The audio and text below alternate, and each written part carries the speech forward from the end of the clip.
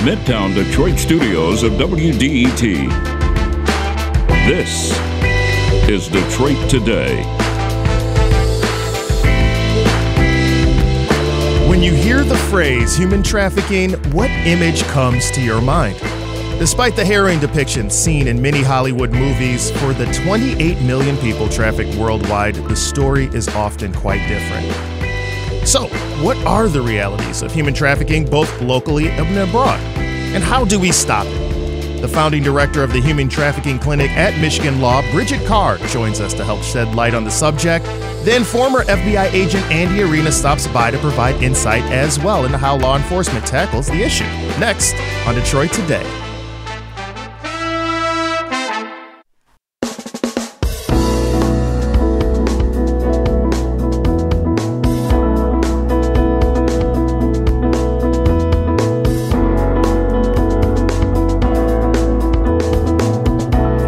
Good day and welcome to Detroit Today. I'm Nick Austin, filling in for Stephen Henderson, who returns tomorrow. When the phrase human trafficking comes up in a conversation, in my experience, there's a visceral reaction to it. And why wouldn't there be? Few things could be more appalling, in my mind, than someone choosing to exploit another human being in such a heinous way. But when we talk about the heinous nature of human trafficking, what are we specifically talking about? Are we all talking about the same thing? Are we all thinking of the same thing? When the phrase comes up, what image pops into our minds? For some, it might be a stranger trying to soup up a child at the mall. For others, an evil cabal from a faraway place, like we see in movies. But these images can prevent us from grasping the true realities and scope of this issue and what we as a society can do to prevent it. Yesterday marked the final day of the National Human Trafficking Prevention Month, recognized each year since 2010 when President Obama began the tradition by presidential proclamation. It serves as a time not only to raise awareness and aid prevention, but also to dispel myths and rumors that can be perpetuated about the subject. That's why on this edition of Detroit Today, we'll be taking a look at what people in and around Southeast Michigan are doing to combat the issue, including the efforts of law enforcement in this area a little later on. But before we get to that, we start our conversation with Bridget Carr, the founding director of the Human Trafficking Clinic at Michigan Law and the Associate Dean of Strategic Initiatives. Bridget, welcome to Detroit Today. Thanks so much for having me. Thank you for joining us. And just a heads up to everyone out there, we're going to be discussing some pretty heavy material related to kidnapping. And if that is too much for you, feel free to sit this episode out. But Bridget, I do want to get to this subject because, again, I do think a lot of people can have different images that pop into mind when we talk about human trafficking. So let's just start at the base level. What is human trafficking for you in your experience and how we think of it worldwide?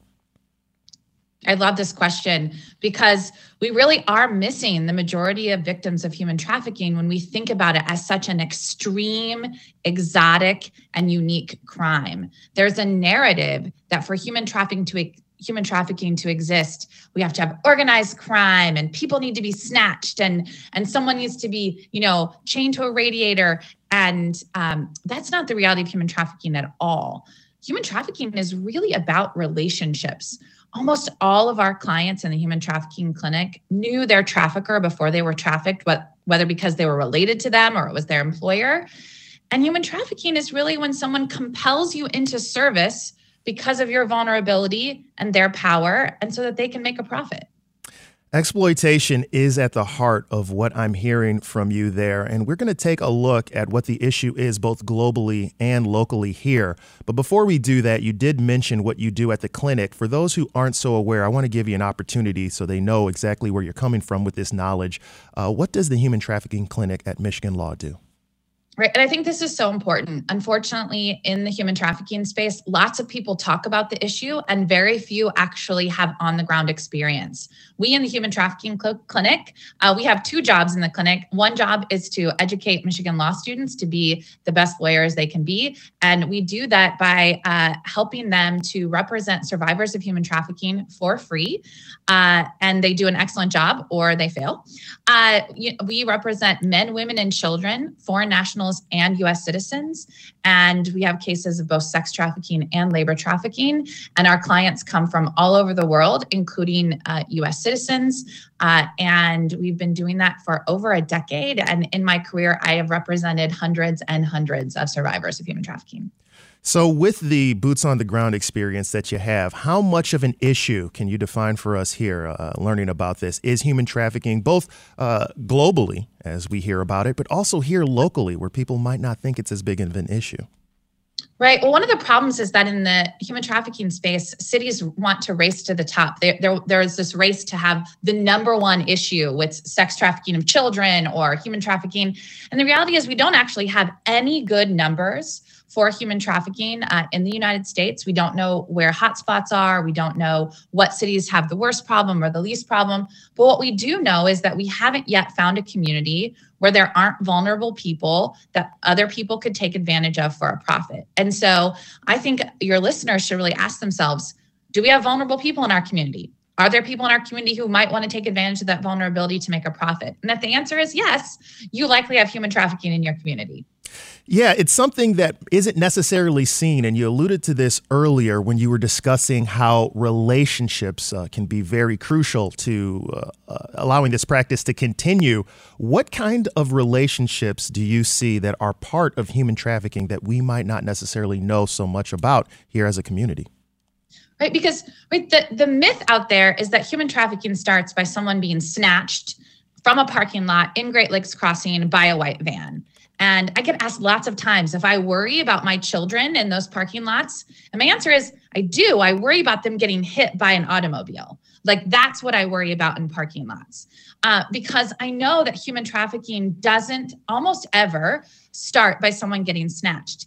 It starts by someone trusting someone else, whether that be a family member, a friend, an employer, and then often based on that trust, believing a story that trafficker tells them about a future that they might be able to have together or a future that victim might be able to build for themselves. And it's that trust often and that relationship that then means the victim goes somewhere with the trafficker or just stays in the same town, but is exploited by that trafficker. And then the trafficker takes advantage of that vulnerability. And there you have it. And then once a profit is made, you have trafficking. Yeah. We're talking with Bridget Carr, the founding director of the Human Trafficking Clinic at Michigan Law. And as this subject keeps coming up, one of the things that we've been discussing here, often people think of, is sex trafficking. But as I understand it, trafficking involves much more than just that aspect, although that is important and certainly deplorable. What other areas do we see trafficking that may not get as much attention, but is still an issue in this space? Right. U.S. law defines trafficking in two areas, sex trafficking and labor trafficking.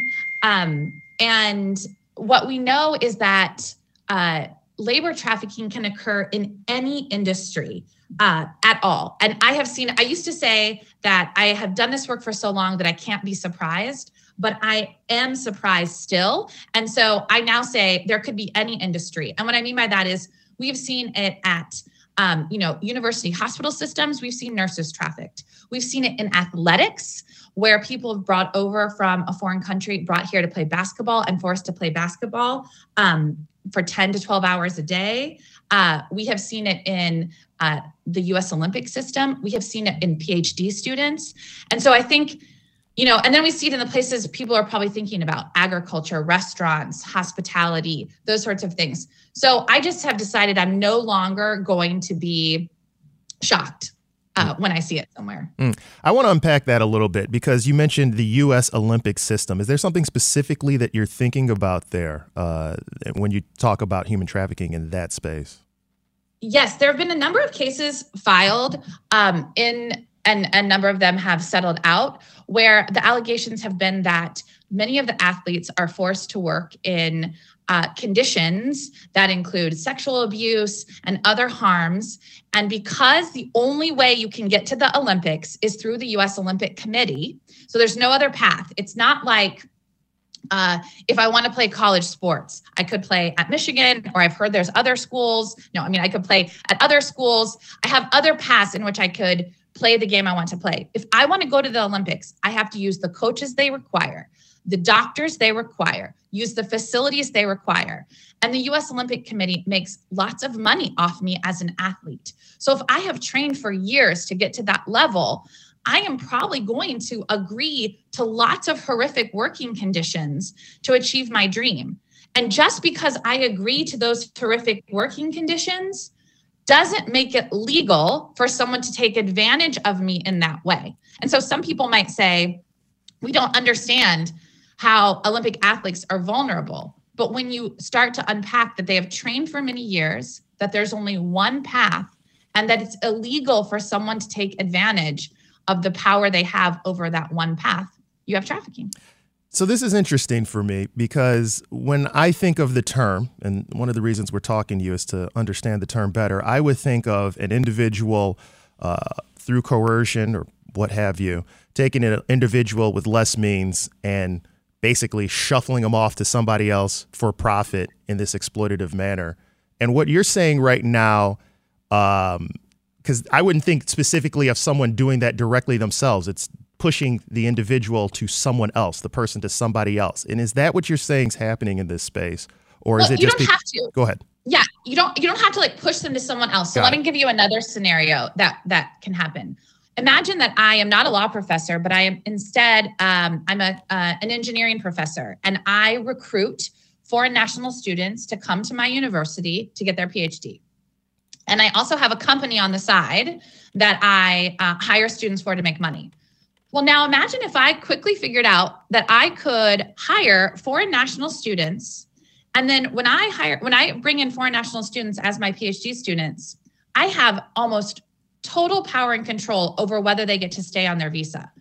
So much of our immigration system is built on total employer power over employees who are foreign nationals. And so I could say to those foreign national students, hey, if you don't work in my company, I'm going to tell immigration officials that you are not completing your PhD studies adequately.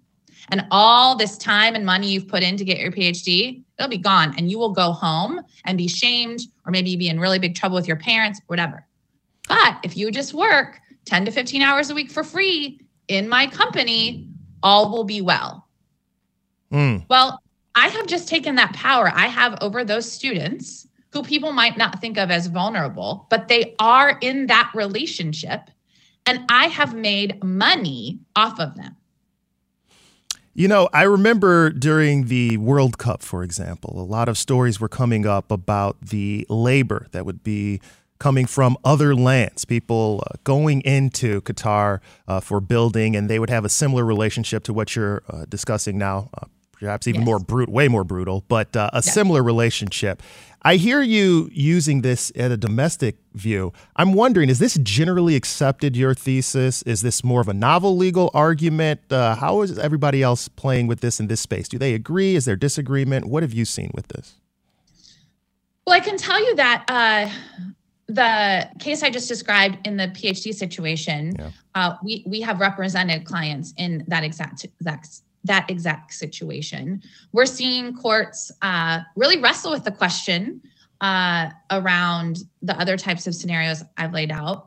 But what we do know easily in the domestic context is that we have seen cases that have been won both in criminal courts and in the immigration system, where immigrant victims have been recognized and received a visa because they've been trafficked, for all of the scenarios I laid out, except for the U.S. Olympic Committee, because those individuals would be U.S. citizens.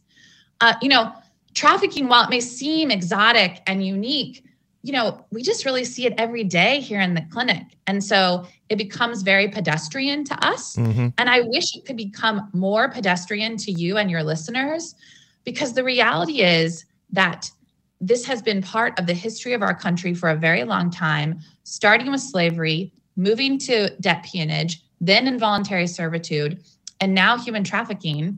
It is really a tale as old as time that people want to make money off of vulnerable individuals. I totally understand that. I guess what I'm trying to make sure I can understand is parsing what the difference would be between this and, for example, if you have someone who's in lesser means and they want to get a job, you've had, like you mentioned, the various types of slavery. You've had slavery, you had indentured servitude, which is effectively just slavery, but it's a little bit different. You have people who are working for wages and don't have a lot of options. So in that sense, they could be kind of forced to do it.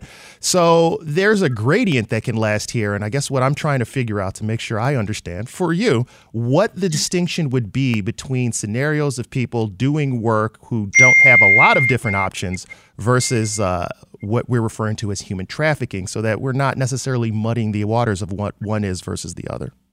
Well, my life would be a lot easier if there was a very bright line right. between what people want to ask me about lots of times of this is really crappy work versus is this illegal exploitation that falls under the category of human trafficking.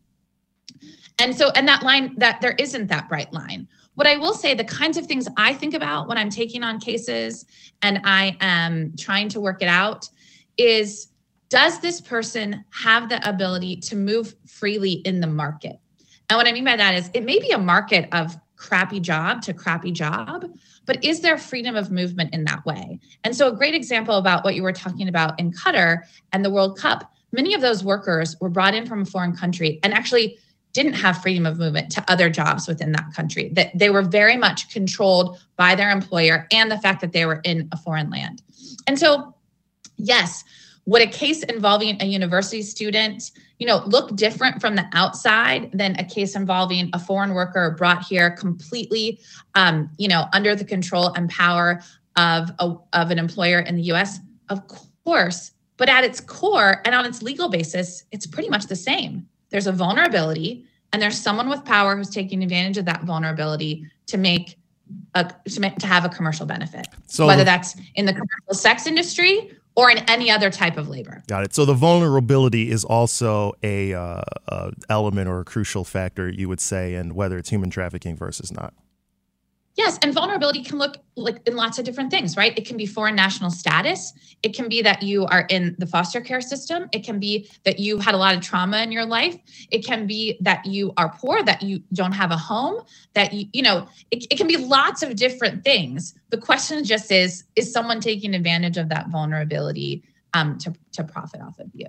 And I think, I'm glad you mentioned the World Cup, because one of the other things that happens in this space is, not only do we want to make trafficking something really exotic and unique that requires organized crime and international transportation, we also want to think it only comes to our community once or twice a year, right? With the Super Bowl or a big convention. And those myths are really dangerous because they send the message that, especially around the Super Bowl, they send the message that sex trafficking isn't a problem in our community until the Super Bowl comes to town, and that we don't have to think about it any other days. And that there aren't people in our community who are creating that demand for sex trafficking. It's these other people who come to town.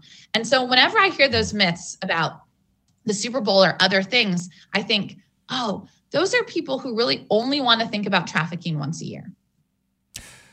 It's very fascinating. And we're speaking with Bridget Carr, the founding director of the Human Trafficking Clinic at Michigan Law, who's given me a lot to think about, and I'm sure you as well. As we want to hear from you. What questions do you have about human trafficking? How big of a problem do you think it is? And what ways have you seen or do you think trafficking shows up in our world? Give us a call, 313-577-1019. That's 313-577-1019. And we can work you into the conversation, just like Big Neo on Twitter, who says the first thing that comes up to his mind is slave ships taking people from Africa, and then the cabals in Mexico, and finally the governors of Florida and Texas, Ron DeSantis and Greg Abbott, talking a little bit about taking advantage of folks who don't have a lot of means, come from foreign lands. But we want to talk about the problem, shed light on that. We also want to get into solutions. So when we return here on Detroit Today, we are going to take a look at what are some of the things that we can do, not only shedding light on the subject, but to also help curtail the problem, unpack it more with Bridget Carr, and be joined by a former FBI official to let us know what law enforcement's take is on the issue. That happens next as we return on Detroit Today.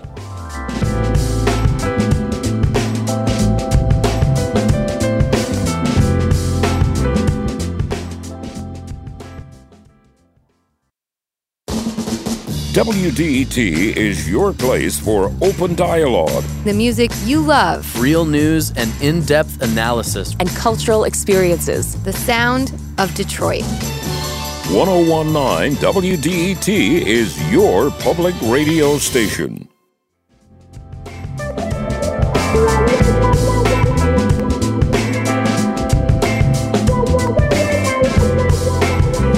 Back on Detroit Today here on 1019 WDET. I'm Nick Austin, filling in for Stephen Henderson. He'll be back with you tomorrow, but right now we are joined by Bridget Carr, who is the director of the Human Trafficking Clinic, the founding director at Michigan Law. We're going to speak with Andy Arena in just a moment, but before I do that, I have a call from Ginny, who I want to make sure we get on the line right now. So, Ginny, go ahead in Ann Arbor. You're on Detroit Today. Hi. Thank you for having me. Thank you. Go ahead with your comment. Yeah, so I thought I'd call in and add my story to the conversation. So when I was 18 years old, I was contacted via my friend's older sister, and her conversation and her narrative was, empowerment and, taking control of your life. And it was almost like a multi-level marketing situation when I think back to it. So she just really convinced me that this was the best route to go, that I could have everything that I want. And the way she pulled me in really was through a sexual relationship.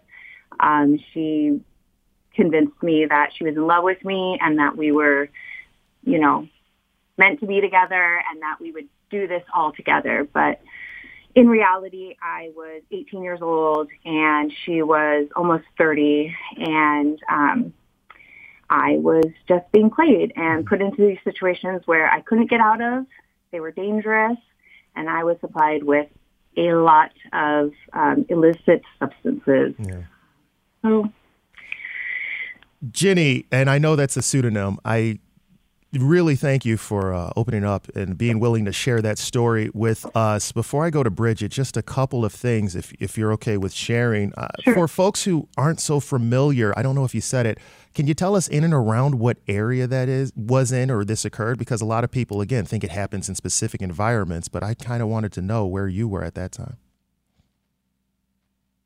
Ginny? I'm not originally from Southeast Michigan. I'm actually from California. Mm-hmm. But the community I'm from is actually a higher income community, very, very much a nice area that many people want to live in, we'll say. Mm-hmm. And you would not guess this, that it's happening, but the amount of young girls that I encountered definitely showed how prevalent it was in our upper middle class community. Yeah.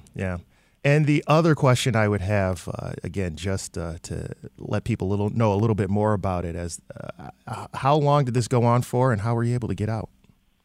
Oh, that's a great question.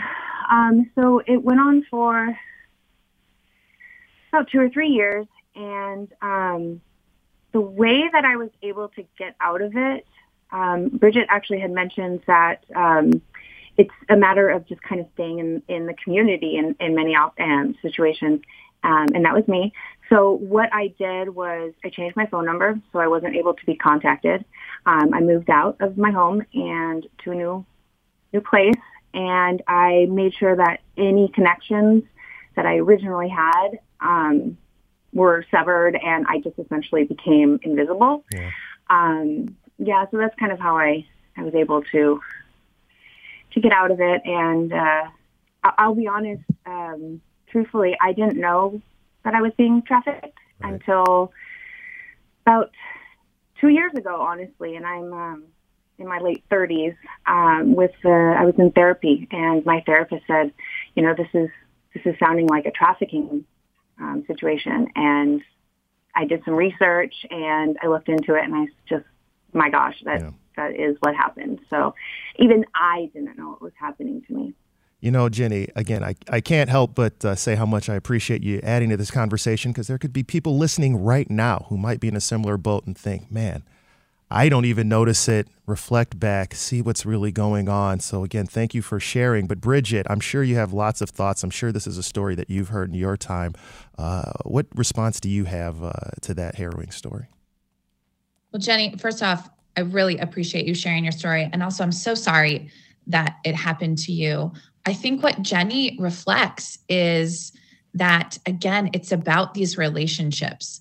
If trafficking was people being snatched or happening in Target parking lots, right? There's a gazillion surveillance cameras. People have their iPhones. It would be captured. But it's so much harder to see what's happening in relationship with people, right? And so Jenny probably had friends and family who knew her at this time, that she was really being recruited by this trafficker who could see this vulnerability in Jenny that maybe she didn't even see in herself, and built this trust and relationship. And look, in most cases, you never have your victim do the super exploitive thing on day one, right? You're often kind and caring, and you might even give them some money and take care of them, again, to build that relationship. And so I think what Jenny just shows us is how it can happen in the community that we grew up in a wealthier community, but that it can happen through relationship, and that it really does take a lot of effort to get out. I mean, what Jenny showed of how she helped herself out of that situation is so admirable, but is often impossible for many, many people who are being trafficked. Yeah. Very difficult. But Jenny, again, appreciate so much your call, and you take care out there as you continue on your journey. Thanks so much.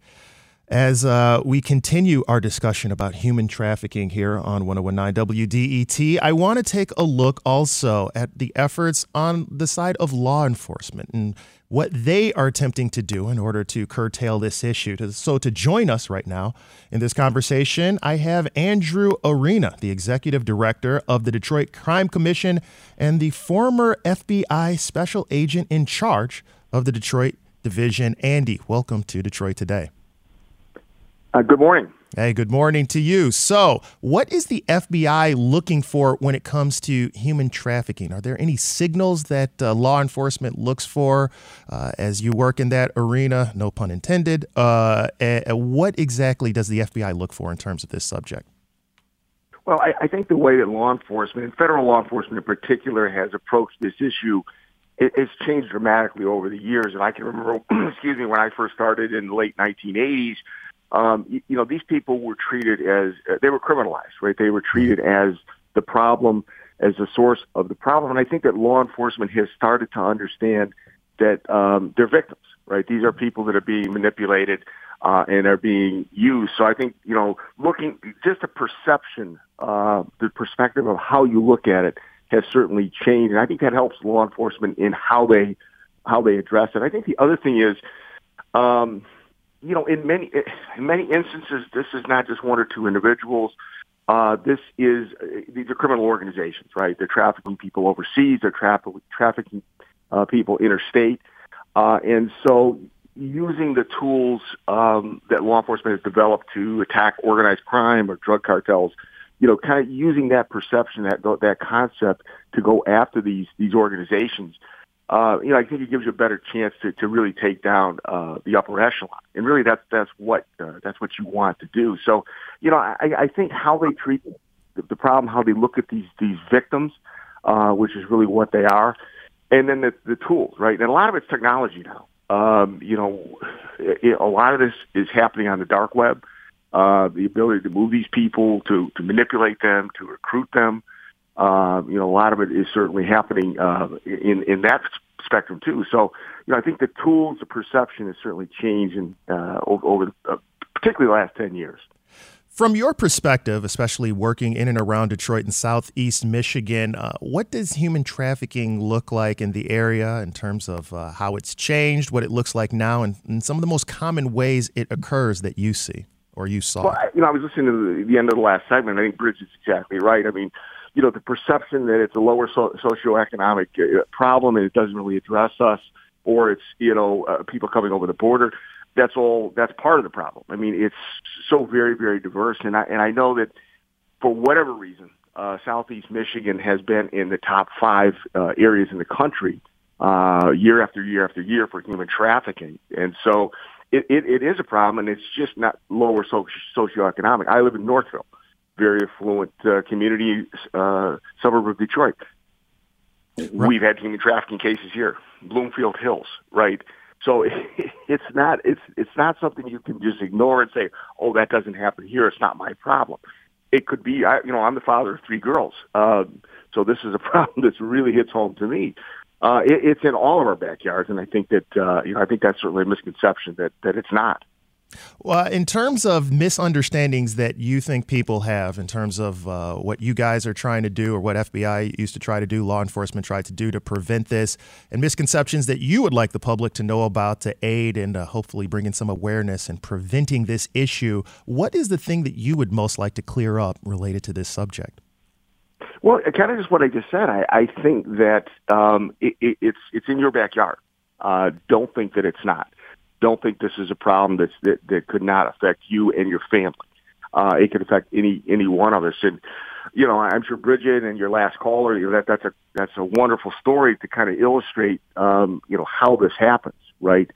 These are vulnerable people. These are individuals who are manipulated. Some of them are forced physically. Some of them may be forced psychologically. But I think that their ability to move, their ability to be themselves, to do what they want to do, is certainly curtailed, and they're certainly used. So I would just want people to realize that this is something. Don't think that it couldn't happen to you. This is something that could affect your family, and you really have to understand it. That's right. And we're speaking again with Andy Arena, former FBI special agent in charge of the Detroit Division and current executive director of the Detroit Crime Commission, as well as Bridget Carr, the founding director of the Human Trafficking Clinic at Michigan Law. And as I mentioned, we also want to speak with you, include you in the conversation, especially because we're bringing awareness to this subject and especially because it's something that we know is misunderstood out there. What questions do you have? What comments do you have? How prevalent do you think this issue is, and what would you like to know? Give us a call, 313-577-1019. Again, 313-577-1019, and we can work you into the conversation like we're doing right now with Connor in Detroit. Go ahead, Connor, you're on Detroit Today. Yes, I would just like to describe a situation that I experienced a few years back that still bothers me to this day.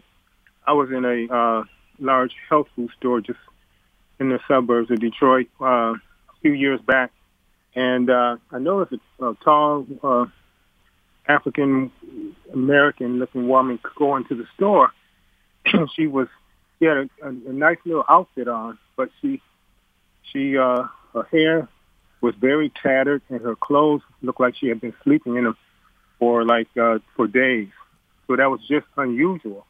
And when I got in line, I was just right behind her, and I noticed she kept turning back and looking at me as though she wanted to say something. And I just thought, well, maybe I look like somebody she knew or something.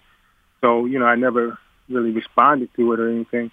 But she was just very striking. And then she bought all she bought at the health store was a sandwich and a drink. And so I just thought it was odd. So when she left just before me. And so I came out right after her, and I was just kind of curious, so I kind of, kept my eyes on her, and as she left, there was a large SUV waiting. She walked up to the SUV. The windows were dark. Guy jumped out of the back seat of the car and let her in, and then got in. And he happened to be a white, older guy with long hair. Mm-hmm. and they jumped in the car. So I thought, well, this looks strange. So I started to wait just to get the plate, but I said, well, I don't want to be obvious, so I tried to move toward my car, but by that time it was gone. Yeah. So I just think that was the case, and it still bothers me today that I didn't respond more. Well, what we want to do now then is with situations like that, I understand there can be a concern about not getting involved in business that you don't know anything about versus safety and security for your area, especially when you see something that looks out of place. Andy, what would you recommend an individual who's in a similar situation to Connor in Detroit do in a circumstance like that? What's best practice? Well, it's the old see something, say something, and I think part of it is certainly educating the public. So we're doing a lot at the Crime Commission. We're doing a lot of education with the hotel industry, right? So can I better help them to identify human trafficking, in and around their environments? But, I think we need a lot greater kind of what you're doing here today, right? We really need to educate the public that if you see something like that, and I could tell it really bothered that caller, right? He just, the hair on the back of his neck was up, and I think he wishes that he would have done something. We certainly can't blame him for that, but I think just the education. If you see something, let law enforcement know. Yeah. Bridget, safety of the individuals involved there, the survivors, is also of utmost concern. What comment would you have in response? It is, and I also just want to make clear that we don't have any evidence-based indicators for what might tell us what's human trafficking. And I am an expert on human trafficking. And I was in my community and saw a child peddling something, and all of my alarm bells rang. And I reached out to law enforcement and waited 45 minutes for someone to show up in my community. Years later, an FBI agent shared with me that those same children were identified and they were being exploited. But I just want to make it really clear, just because we throw the label human trafficking on something doesn't mean we have these magical forces and community support available for individuals. I talk to so many people who say, I think my child is being trafficked. Can you help me? And I want to say, just because that label gets involved doesn't mean we have more law enforcement or more shelter beds or more community support. The reality is that many communities don't have enough support for vulnerable individuals.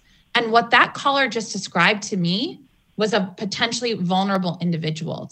And so I want to say to everyone listening, put your efforts into making sure there are enough beds for the people in your community. There are enough homes for people in your community. And if we can reduce vulnerability overall, we will have done some of the best anti-trafficking work possible.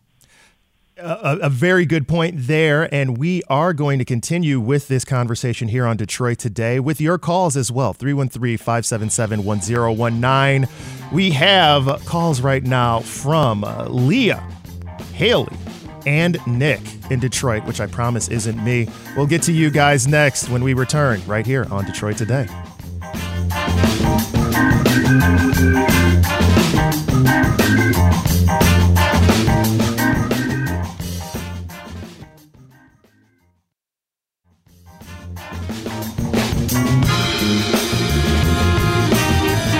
It's Detroit Today on 101.9 WDET, where I'm Nick Austin, filling in for Stephen Henderson, who's back in the big chair tomorrow, talking about a very important topic, shedding some light on it. Important to me, I know important to our guest, human trafficking. Speaking right now with Bridget Carr, the founding director of the Human Trafficking Clinic at Michigan Law, as well as Andy Arena, the executive director of the Detroit Crime Commission and former FBI special agent in charge for the Detroit division. And also very important to you, as the lines are full, and we want to get into your discussion right now as we move to Leah in Ann Arbor. You are next on Detroit Today. Go ahead. Thank you so much, and thanks to all of you for bringing up this topic. I just wanted to call in to give some encouragement to people who maybe, hear this, and like you said, Bridget, it's a once-a-year thing, or it freaks them out, or they think, like Andy said, not my daughter. And I moved to Ann Arbor also from the West Coast, where I lived for the last 10 years. And in my old neighborhood, which was solidly upper middle class, I started noticing, I'd go walk my dog, that there were a couple of women who didn't look like they didn't look like the typical neighbor. They didn't raise their heads when they walked down the street. You'd say hi, they wouldn't respond. And I thought, this is strange. Like, you notice, oh, there are people here who I don't see all the time. What's going on? And so instead of just walking by, I decided I should make friends with these women. And I just would say, hello, how are you? I was persistent and kind. And one day, one of the women asked me if she could visit me at my house, and I had let her know where I lived. And I said, of course, come for a warm meal. It turned out she worked in a domestic job. It was basically domestic enslavement. And I didn't learn this until months after I'd been saying hi to her, and she came over for a meal. And in the course of feeding this woman who was very hungry, she told me her whole story, and she was being trafficked. And I asked her if there was some help I could provide, and she was very nervous about that. So on my own, I ended up going to our local sheriff's office where there was a human trafficking department. But my main reason for calling today is because I wanted to let other people know that I think making friends with women, or anyone really, but in my case, like saying hi to people and asking them how they are on a regular basis, who maybe don't look like you or don't fit into your daily life, is a really wonderful and important way to open up trust and build friendships that can save people. Yeah. Leah in Ann Arbor, thank you so much for that very important story and also example of ways we can make an impact. Bridget, you were talking about how relationships can be exploited to start human trafficking. What I'm hearing there is that relationships can also be a thing with other people that can help bring people out of this process. Yes, I love this example. And I just encourage people to be like Leah from Ann Arbor. I'm so grateful you're part of my community here in Ann Arbor, Leah, because the real answer is we have to know as much as we can, right? Who's in our community? Who's making our food if we're going out to a restaurant? I can't tell you the number of times I've sat somewhere or that the menu has disclosed how a cow was treated or a chicken was treated, but there is no information about how the worker in the back who's making that meal is treated, or how that waiter who's serving that meal is treated. Can you get to know the people in your community? Can you get to know the farmers who are bringing that food to your table? Can we, I struggle with the see something, say something a bit, because I think we don't know what we're looking for in some ways, but I love this idea of being in community and making sure we're taking care of the vulnerable people in our orbits. And if we did that, there would be so much less trafficking. Andy, from a law enforcement perspective, as I love those points from you, Bridget, what do you think about Leah's strategy there in terms of helping out and preventing and curtailing this issue? Well, I think it's perfect. And I think the first part of that is she was observant, right? So she felt something wasn't right, and she didn't just ignore it, right? She kept watching. She kept trying to interact with that person, and it paid off. So, I think there was obviously some real persistence by her, and God bless her. Yeah. Moving now to Stacy in Shelby Township. Go ahead. You're on Detroit Today. Hi, good morning. As a landlord, we were trying to figure out how to give back and maybe help the community where some of our homes are in. And just wondering if there's any help for landlords, like to house people that are trying to get out of a trafficking, maybe transition. Is there any community support or grants? I'm just trying to figure out how to not go under and literally give the house away. Sure. And we are looking for solutions here. Bridget, you were discussing a little bit earlier about ways that people can make an impact. Stacy in Shelby Township wants to. What recommendations would you have for her and other landlords out there? I love this, Stacy, because the first thing I say to people who want to work on trafficking is stay in your lane, because you're brilliant in your lane and you know things that we don't know. And so I love that you're trying to think about how you can help in your capacity as a landlord. I would really encourage you to connect with folks in your community who are working on affordable housing solutions.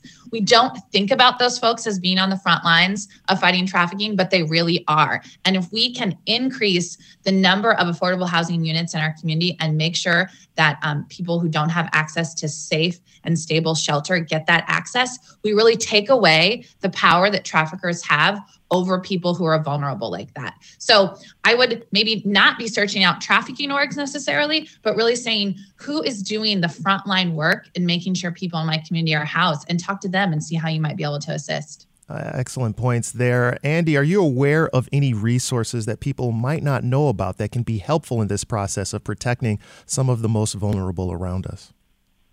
So there's a lot of organizations out there doing a lot of great work. One of my issues, though, is a lot of them are working in a vacuum, right? They're not really working with other organizations. They're trying to get them together to kind of address the issue.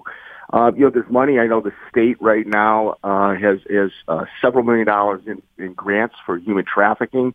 We're actually researching a little bit at the Crime Commission right now to see if we fit one of those lanes. So, I think if we just keep educating people that this is a very, very real problem, hopefully the money will come, which, as Bridget said, there's not enough beds out there, right? If you get these folks and you try to get them out of their life, you try to get them help, there's just not enough help out there. And so, that's something we really got to focus on. Right.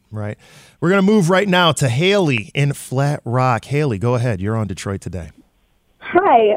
So I wanted to, the first girl that called in talked about how a lot of people don't even know that they're being trafficked at all. And I kind of wanted to share a little bit of my experience. As a child, I was adopted. I went through the foster care system, and I had a lot of trauma surrounding that. So back in the 90s, there was still a lot of research being done with child development and things like ADHD and like reactive attachment disorder. And you started seeing all of these facilities popping up that were residential schools for children that had mental health crises. Well, and a lot of the times they were like labeled as like boot camps, wilderness therapy. You hear about a lot, sending your kids out into the woods for therapy. And a lot of these programs that offer what they say is mental health care, all they want you for is the insurance money. We saw like the Paris Hilton documentary where she talked about what she went through as a teenager. That is a case of legal human trafficking, in my opinion.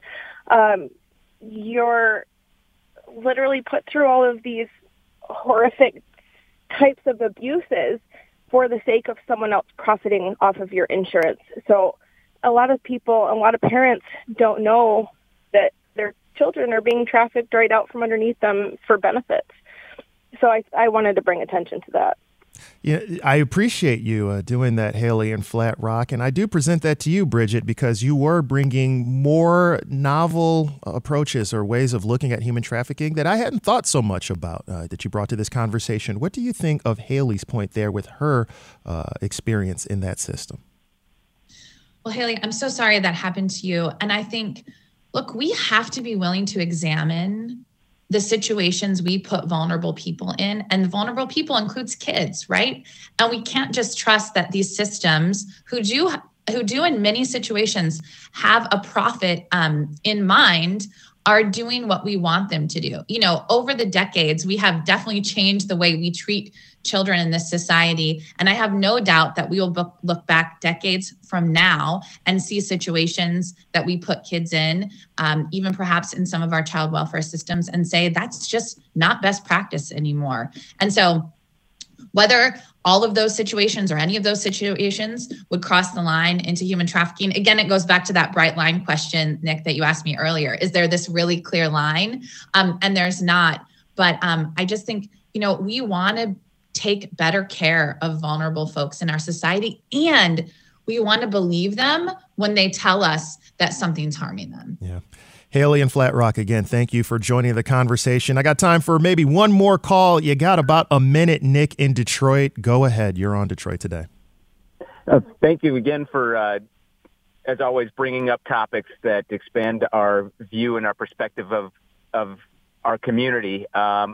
I had an experience recently with a hotel in Detroit as a national chain, casino-based.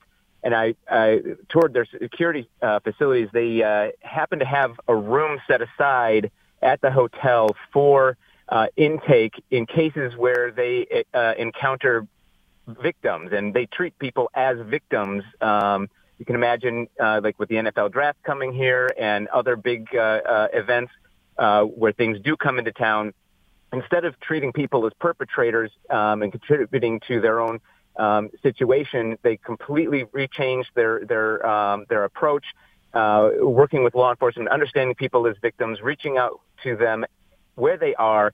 It completely changed the layout of the room, made it welcoming, and provided resources for them, support for them, just encourage them to have what they need. And this is, I think, 5 or 6 years ago, and it impressed me. I don't go to casinos, but to have to see that change in the private sector, independent of law enforcement, it was really encouraging, and I would seek that entity out in the future. And the other comment I just want to quick make piggyback off of what the expert was saying is about vulnerable people. And Magna Chakravarty had a show on the other day about the vulnerability of people who are addicts working for thrift shops and things like that, and wind up getting trafficked and as an issue there as well. Right.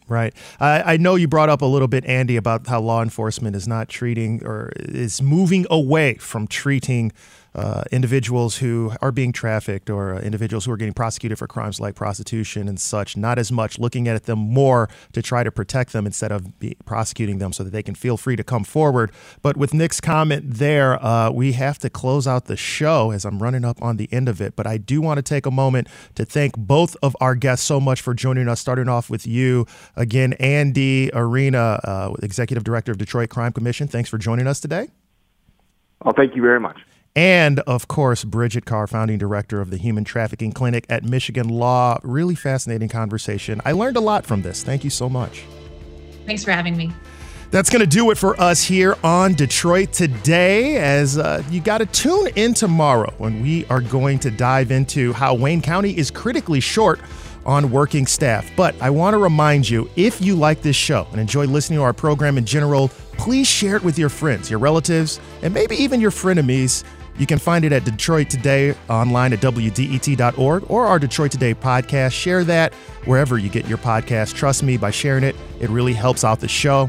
It's 101.9 WDET FM, Detroit's NPR station, your connection to news, music, and conversation.